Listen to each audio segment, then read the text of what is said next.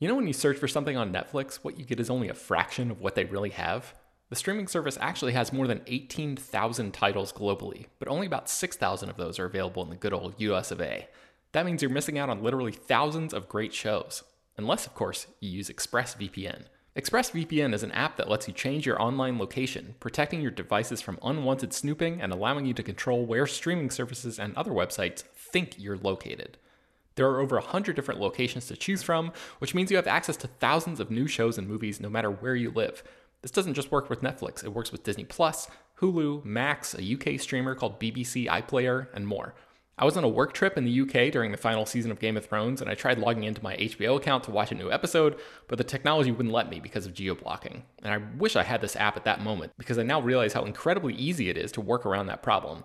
Here's a more recent example. It's Always Sunny in Philadelphia is not streaming on Netflix in the US, but I just fired up the episode where Dennis tries to have a peaceful mental health day, and technology keeps interrupting his plans. All I had to do was open ExpressVPN, connect to a UK server, refresh Netflix, and the show just popped up. It's super easy. I've also heard good things about that show called Billions, but I've never been a Showtime subscriber, so I've never seen it. But it's actually available right now on Netflix in South Korea, and with ExpressVPN, it took 5 seconds to switch over and start checking it out. With ExpressVPN, you get high-quality streaming from devices like your phone, laptop, tablet, and TV, and crucially, it protects your privacy and security to keep your information safe from hackers. Stop missing out on great TV and get thousands of new shows with ExpressVPN. We got them to give you all 3 extra months free when you use our special link, expressvpn.com/slashfilm. That's expressvpn.com/slashfilm to get 3 extra months completely free. This is the story of the one. As a maintenance engineer, he hears things differently. To the untrained ear, everything on his shop floor might sound fine, but he can hear gears grinding or a belt slipping. So he steps in to fix the problem at hand before it gets out of hand. And he knows Grainger's got the right product he needs to get the job done, which is music to his ears. Call, click Grainger.com, or just stop by. Grainger, for the ones who get it done. Hello, everyone, and welcome to Slash Film Daily for Monday, April 25th, 2022. On today's episode, we're going to discuss the latest film and TV news. This is Slash Film editorial director Peter Sciretta, and joining me on this podcast is Slash Film news writer Ryan Scott. Happy Monday, everyone. How's it going? And of course, with it being Monday, we got to talk about the box office. What even came out this weekend, Ryan? Peter, you know, I generally try to be a positive guy around these parts. This was the most discouraging weekend at the box office I have seen in a very, very long time. This was a heartbreaker for like a lot of reasons I don't even see a lot of people talking about. So the 2 big releases this weekend were The Northman and The Unbearable Weight of Massive Talent, both of which underperformed on various levels, neither of which got nearly what it needed to get. So, you know, that's for starters. So how much did The Northman make? So just to break down, it's probably good to just go through the top 5 real quick. So The Bad Guys, the movie nobody on film Twitter was talking about, topped the box office 24 million. Very safe animated feature from DreamWorks and Universal Pictures. An original movie, so that's good, but, you know, still. Sonic the Hedgehog 2 came in at number 2 with 15.2 million. Fantastic Beasts: The Secrets of Dumbledore in its second week slipped all the way to 3 with just 14 million. Then we get to The Northman at number 4 with 12 million. Wow. And finally rounding out the top 5 was The Unbearable Weight of Massive Talent with 7.1 million. So that's the breakdown. Okay, so I guess let's start things at the beginning here, Ryan. Who thought it was a good idea to give a Robert Eggers $90 million? You know, the guy that made The Witch and The Lighthouse. Great movies. I haven't even seen The Northman. I've heard it's amazing. That said, who thought it was a good idea to give this guy $90 million to make a Viking movie? If anyone has been following me on Twitter and pays attention to stuff, I have essentially been screaming about this since I learned the budget. Because this is the kind of movie I want to see succeed, but this goes back to something I argue in my Tales from the Box Office column all the time. It has got to be responsible business at every level. And this is not Gladiator. You know, like and when you get to the $90 million budget range, you need it to make Gladiator money. And as someone who has seen it, I can attest to the idea that I didn't love it as much as a lot of other people seem to love it, but there's a good movie in there, but it is not a crowd-pleasing film. The middle of it is pretty boring, and there's a reason that the trailer took stuff from like the first 20 minutes of the movie and the last 10 minutes of the movie and ignored almost everything in the middle. You know, so no, I think Focus Features dropped the ball here, and I have a little bit of sympathy that the pandemic inflated this budget, but honestly, even at the original $65 million budget they were aiming for, I think this was too much. Yeah. And I do want to say that this filmmaker is a good filmmaker. I'm glad that he got the money to do something on this level. It just seems so irresponsible. It does. No, and that's the thing. That's where, when I say I get upset, Robert Eggers is great. But again, you know, part of what I heard, you know, The Witch was a $4 million movie that made like $44 million. You know, The Lighthouse costs a little more and made a little less, but it wasn't like an outright, you know, disaster or anything. But, you know, when you get to that $90 million range, like, let's just, for perspective here, like Shazam cost $100 million. You know, like, so when you talk about the kind of money a movie like this needs to make, you know, it's just Eggers I don't think was ever going to be the guy to make the kind of movie that draws in those kind of crowds. And there is nothing wrong with that. But it's just that you then have to budget to that level. You know, like, for example, The Green Knight last year, which is weirdly comparable to this, you know, that had a $15 million budget. So, you know, David Lowery wasn't asking for $90 million. He, you know, he made that kind of movie within a constraint that made sense. You know, so yeah, the biggest problem here is that it's what it does kicking the can down the road. What happens now the next time you have an original, maybe commercially viable, but original blockbuster that isn't like straight up safe? People are going to point to this and say, well, you know, so it takes some stuff off the table, which sucks. So this movie made over the weekend $12 million? $12 million. And it's made a little less than 12 million overseas so far. So it is in really bad shape. So domestically, it's probably not even going to hit 30. Well, yeah, especially because the audience at this point, I don't suspect word of mouth on this is going to be great. I think it might be good. I don't think this is going to be like Everything Everywhere All at Once, where you're going to get big holds. Yeah, this maybe finishes, I'm going to kind of say 24, 25 million domestic. And then how much worldwide? Oh God. I don't even think this is going to hit 100, you know, which I mean that, you know, that's crushing, you know, for a movie with a $90 million budget before marketing, just, you know. And I should mention that, like, there was the reports of this budget, this $90 million budget, and there's been some dispute from the investors saying that the final figure was actually closer to $70 million after factoring in tax incentives that they got. But even $70 million. Yeah, it's always a really good sign when the investors start talking about tax credits and start, because like the thing is, when a movie's got any level of success, the studio's not out there bitching about the budget. You know, like in this case, when you have Focus Features getting out there and being, well, hold on, with tax credits, it's a much more reasonable and still disastrous 70 million. So let's not freak out. You know, like, so so I was going to bring that up, but like, yeah, it doesn't, quite frankly, even if this was a $50 million movie, opening to 12 million is bad. So anything above that, up to 90 million, is very bad. So yeah, there's no sugarcoating this. It sucks. Okay, the other big movie was Massive Talent. Yeah, Nick Cage playing Nick Cage comedy.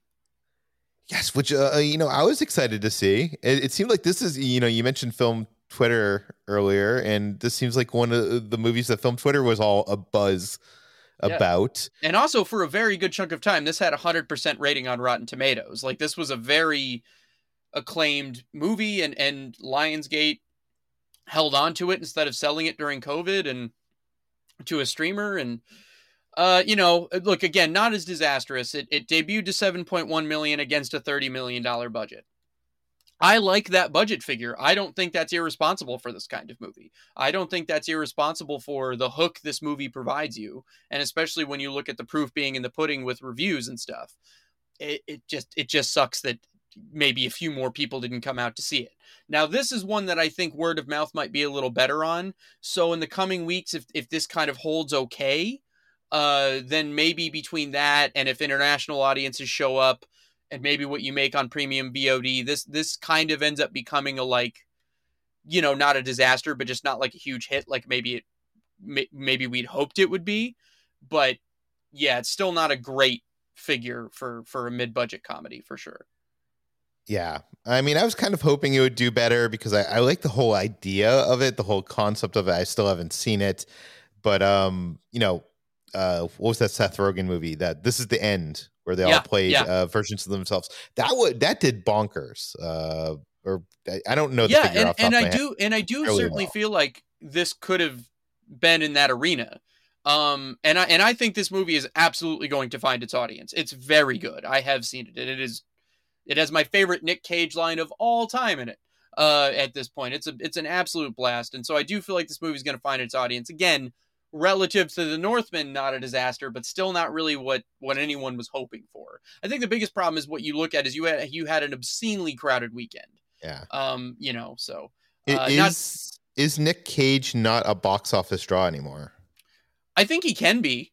It's just a matter of, like, you know, this was a comedy without any sort of franchise hook to it. And we have to remember Nick Cage has been doing direct to video or indie movies for a very long time. This was the biggest platform he's had in a while. So, you know, like, so I think oh yeah, what was the last movie that he starred in? Maybe Ghost Rider? It's been maybe, oh god, a big movie? Sorcerer's Apprentice maybe? It's been a while. It's been a long time. Yeah. Wow.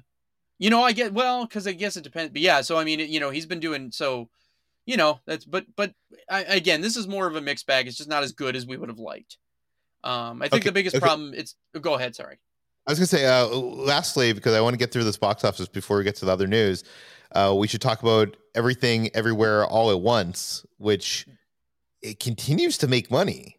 Yeah, only dropped just a little over 12% this weekend, took in another 5.4 million. It's now at around 28 million worldwide, but it's barely started its international rollout. So, you know, 27 of that is domestic right now. The smart thing is that A24 sold the international rights to cover the budget.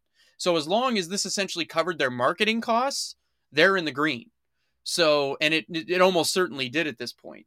And you know, couple that with the buzz and the potential Oscar run later this year, you know, this is a straight up home run for them. So I love that. And then also I just want to point out The Lost City in its fifth weekend dropped just another 30%, made another 4.3 million, and also started to do well overseas now. And it's like a little over 124, I think, worldwide. And so again, a good win for like an original rom-com. Those were really the only two bright spots in the entire top 10 this weekend. So is the big lesson here this weekend? What is the big lesson? I guess one of the lessons we could take away from this weekend is this summer is going to be kind of a bloodbath now that we have multiple movies coming out on a single weekend, right?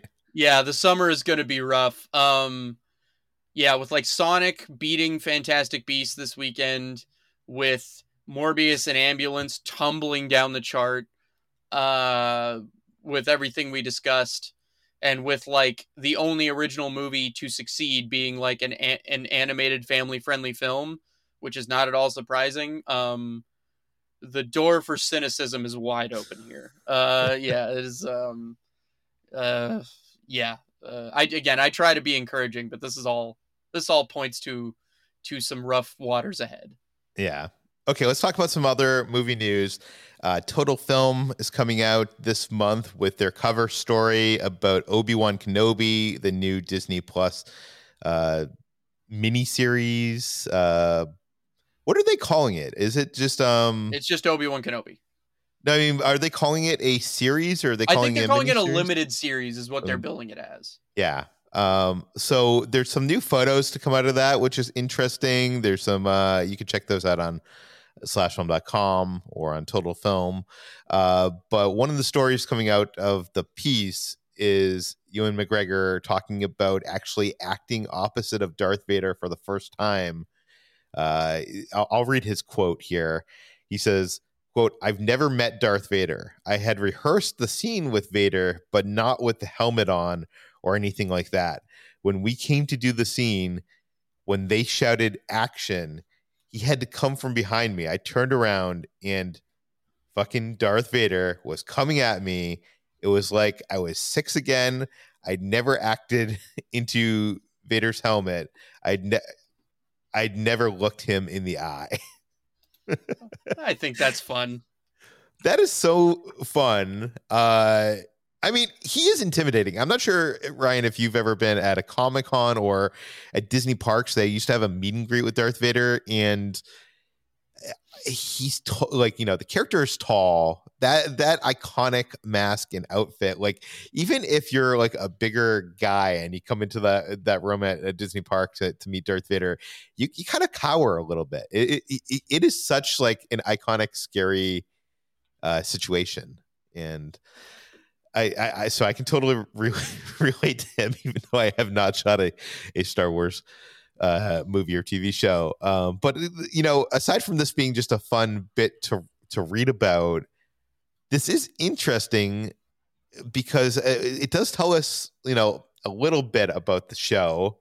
Because I was assuming with them bringing back Hayden Christensen to reprise his role as Anakin Skywalker, aka Darth Vader, that most of the scenes that we were going to see with Darth Vader were going to be with the helmet off and us seeing, you know, Hayden Christensen with some kind of, you know, deformed face, you know, acting opposite Ewan McGregor or, you know, Inquisitors. But it's interesting here that we get the confirmation that I'm guessing he's talking about the lightsaber scene that we're seeing teased in the concept art and some of the marketing. I'm guessing this is the scene. So it's going to be Darth Vader with the helmet, not Hayden Christensen, you know, helmet off Hayden Christensen. Yeah, that's what it seems like. I get the sense that Hayden like wanted to do that though. Like, because he kind of got shafted in the end of Revenge of the Sith, where the only scene he gets in the suit is just embarrassing. Yeah, you know, so like, yeah. Which again, if you cut that out of the movie, it's a much better movie. But, so, and I mean that sincerely. Like that, I really just wish they could just take that one bit out. But anyway, no, I think that's cool. But I also think for like as a Star Wars fan, sometimes it's easy to forget that like Darth Vader is and should be a terrifying figure. And as someone who really loved like some of the more recent Marvel comic stuff, like Vader Down is an excellent example of like Vader as a force for just terrifying good.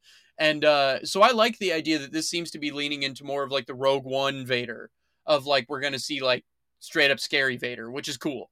Like, so, you know, I that's kind of my hope. And I, as silly as these quotes kind of are in some way, I actually think it is pretty encouraging and fun. Yeah.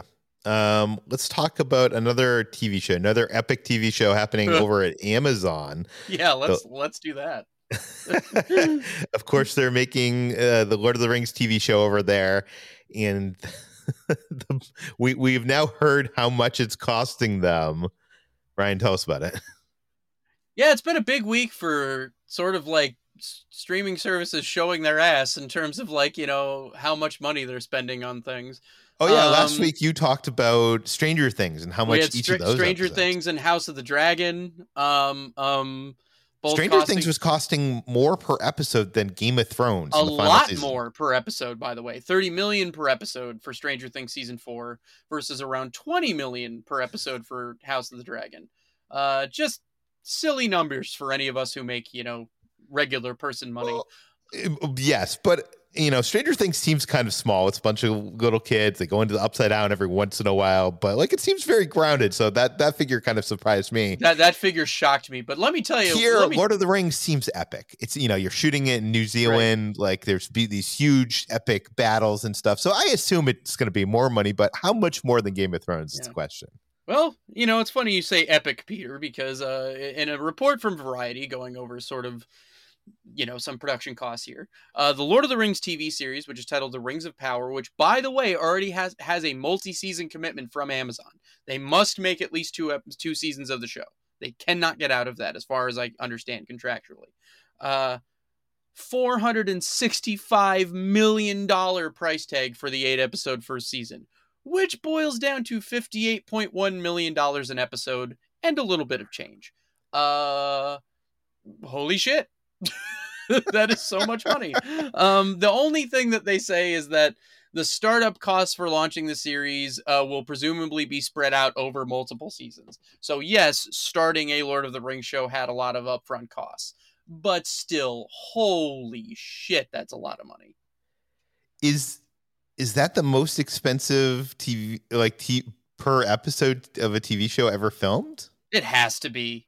There can't possibly. I mean, maybe inflation would, if you like trace things back. I don't focus as much on TV with the financial stuff, but like, I mean, by the way, I'm looking at a list here. I'm from some website that I probably don't trust, but I'm gonna regurgitate the information here. Mandalorian, they peg at $15 million per episode. Yes, I'm guessing it got I've seen raised. that figure cited elsewhere. The Crown, $13 million. Halo, $10 million for Halo. Wow, it does not look. It looks like they spent $5. Sorry.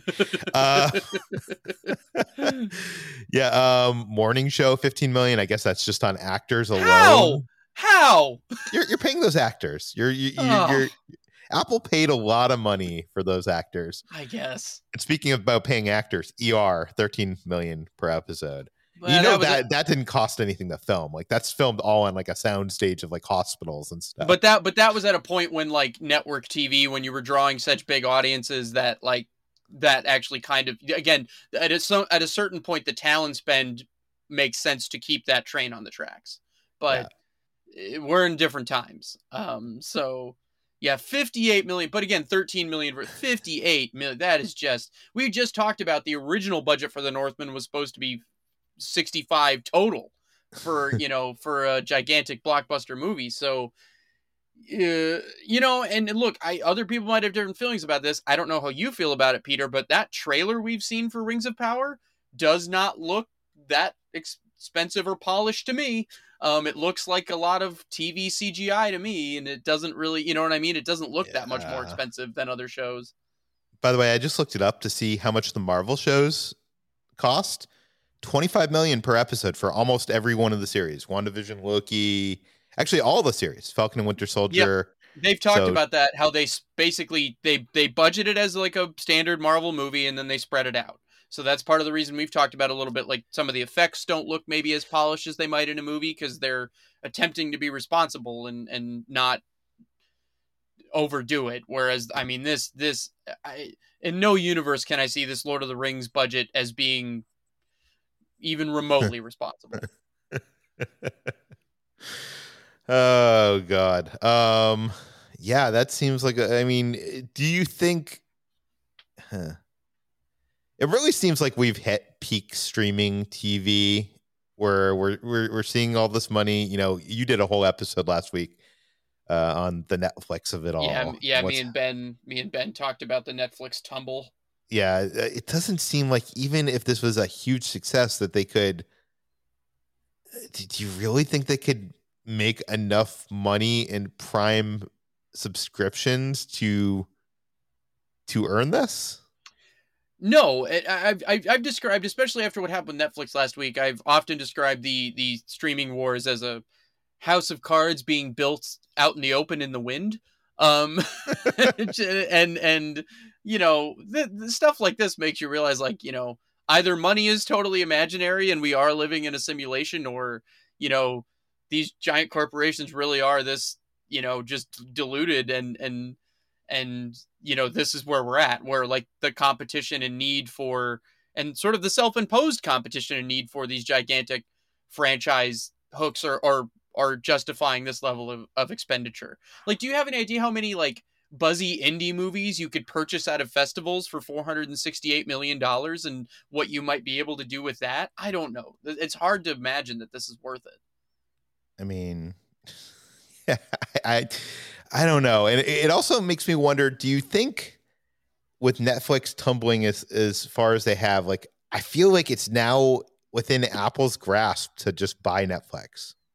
I don't even know. I still think Apple's best move would be to buy Paramount, because then Apple could defeat Netflix.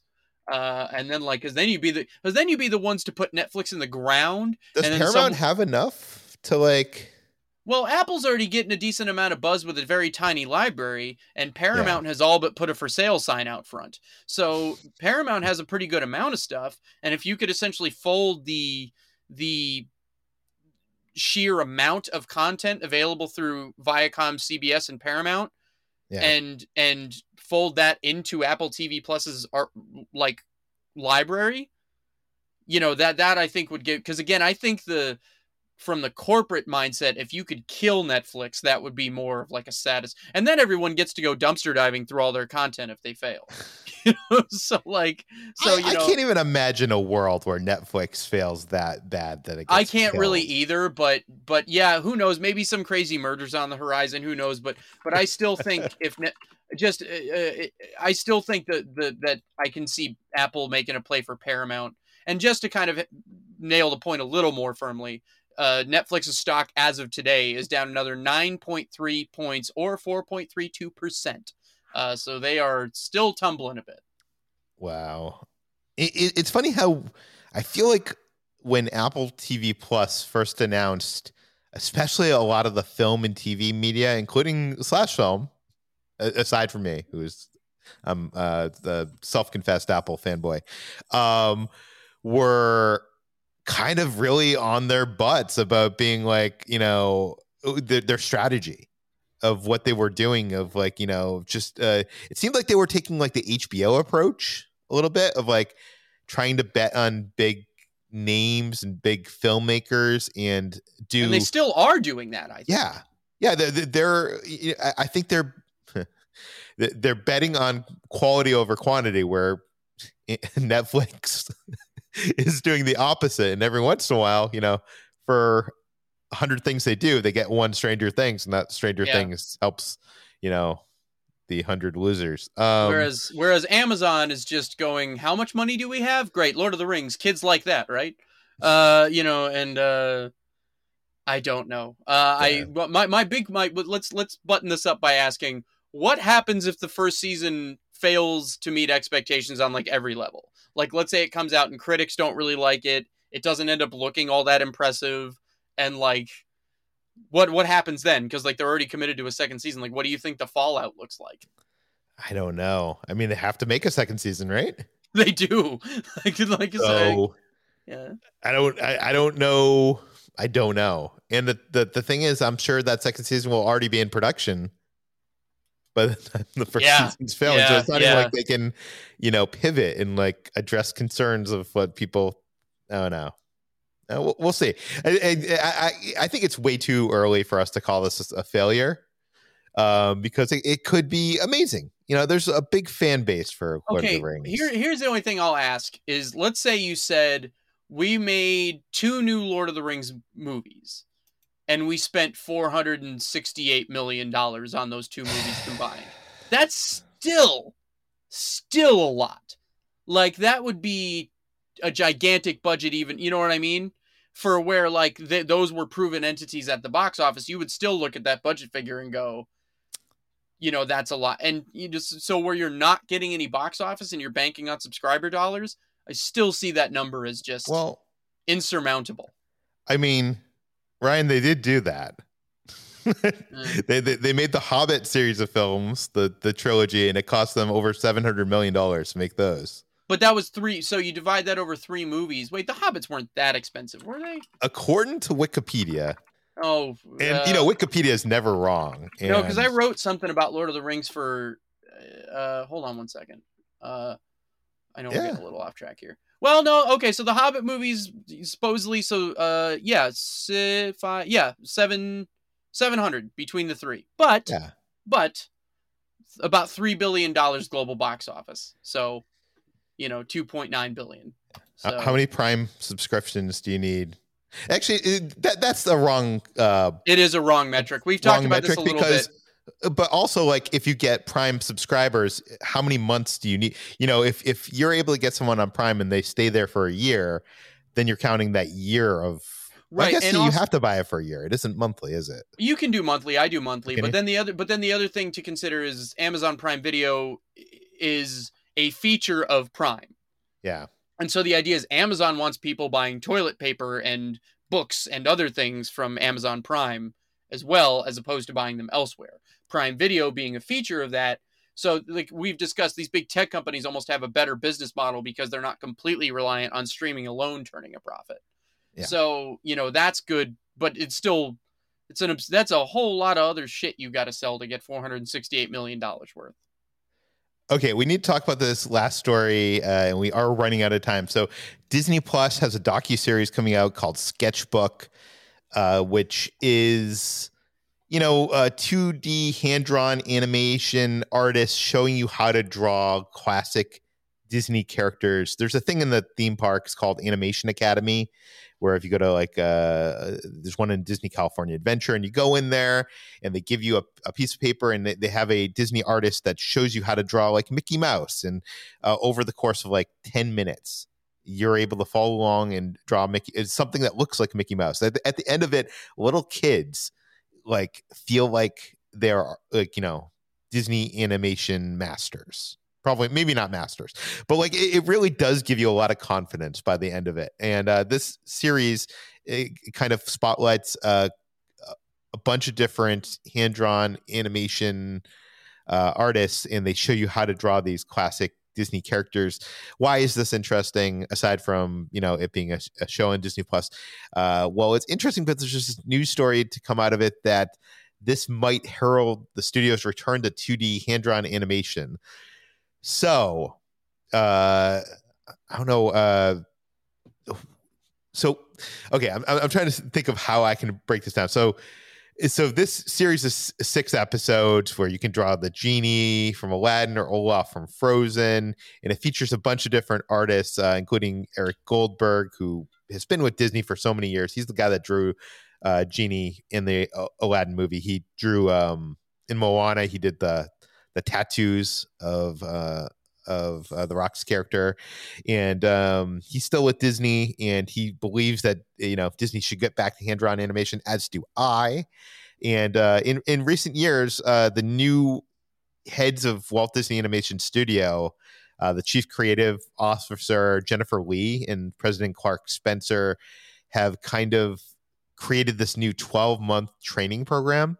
So they picked 6 animators chosen from over 2,000 applicants, and they're to be mentored by 2D animators, and such as Eric Goldberg. And I guess the purpose of this mentorship is Disney wants to rebuild their hand-drawn animation division in some sense. In what sense? I don't know. Here's the quote from Eric Goldberg. He says, "I've been campaigning for a long time to train up people in hand-drawn, and as the CG films became more and more popular, the idea became less and less important to the studio. But now we have an atmosphere and a group of people who recognize that's part of the legacy here, and to actually have content that requires hand-drawn animation is absolutely great. Thank goodness we have people who can do both here, but to actually commit to training up a new generation is a wonderful thing, and I think perfectly appropriate for us." So we don't really know what's going on here. Goldberg says that the upcoming 2D projects, quote, run the gamut from legacy to originals to hybrids, and will include features and series, but he doesn't get into any specifics on what it will be. And just because you're developing things doesn't mean it's actually going to happen. But as a fan of hand-drawn animation, I love computer animation as well. I love Pixar, and Pete Docter, who came out of Pixar, he's a huge fan of hand-drawn animation. So I'm sure he's a proponent of this as well. The question is, Ryan, do you think we're actually going to see any hand-drawn animated features from Disney again? I can see it. Yeah, because I think like cycles of nostalgia get you there where that might make some sense. To what degree? I guess the short answer is yes. Like that totally would make some sense to me. It's just really a matter of like how and when it happens, and is it a Disney Plus thing? Is it a theatrical thing? Is it the idea interests me a lot. But it's really an interesting question of like, what way that happens and all of that good jazz. it's just weird because we now have a generation of people that have grown up just purely on computer animated features. And I've talked to like relatives and people, little kids I know, and like when they see hand-drawn animation, they, at least from my specific experience of talking to people, they look at it almost how we looked at like I don't know, they look at it as like lesser. Do you know what I mean? They look at it as like, oh, this is cheap. This isn't the real thing, which is like so sad. So it is kind of a bummer, but it would be interesting to see again, like nostalgic cycles. It would be interesting to see if you could get it to sort of capture that exact correct audience, and yeah, we'll see. But yeah. See, I want to see like you seem to be a big. What form would you want to see it take? Because you have a pretty strong feeling about this. Well, what do you mean? What form? Like, would you want to see like a theatrically released movie? Would you want to see like, a show? Like what, would you want it to be in a previous existing franchise? Do you want an original movie? Like, what do you want? Oh, that's a good question. What do I want? I don't know what I want. Yeah, as a fan who, like you say, you're an admitted fan of this, like what would you like to see most if Disney were to do it? I don't know. That is really, I haven't thought about that. I don't have an answer for you, right? I mean, I guess I would like to see some more original stuff. Like, animation is the one medium that it seems like we're not stuck on the idea of everything is a sequel or based on, a remake, or, I mean, I guess that's not true because even a lot of the old Disney stuff is adaptation, right? But it seems like there is more original stuff coming out of animation than there is live action, percentage wise. Am I wrong there? No, I wouldn't say that's wrong. No. So yeah, I think I would just like to see a new original Disney. I've had this pitch for years now. I know we're running late, so I'll keep this short. But I'd like to see like a Roger Rabbit kind of movie where we find out, it takes place in the world of CG animation, and we find out that the world of 2D animation exists, and it's kind of been like, it's kind of the it's been locked away. And boy, there's a rabbit hole. Yeah. Like, I feel like there's like something to do there. I don't have the whole pitch on top of me here, but I think like there could be a nostalgic play in introducing 2D animation back into the mix. And you could, by doing that, you could also have the nostalgia of having a lot of Disney characters that we know and love together in one movie.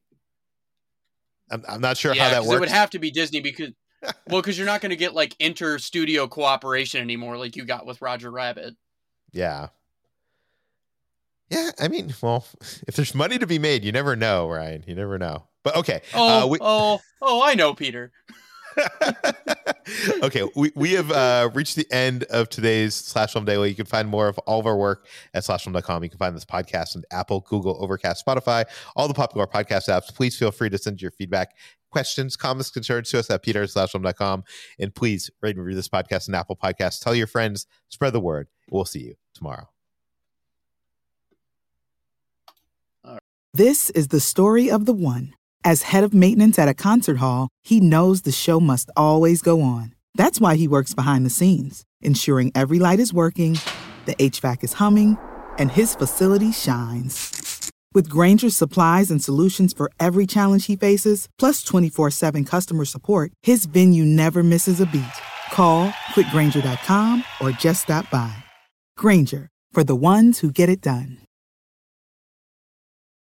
When you need mealtime inspiration, it's worth shopping Kroger, where you'll find over 30,000 mouth-watering choices that excite your inner foodie. And no matter what tasty choice you make, you'll enjoy our everyday low prices, plus extra ways to save, like digital coupons worth over $600 each week. You can also save up to $1 off per gallon at the pump with fuel points. More savings and more inspiring flavors make shopping Kroger worth it every time. Kroger, fresh for everyone. Fuel restrictions apply.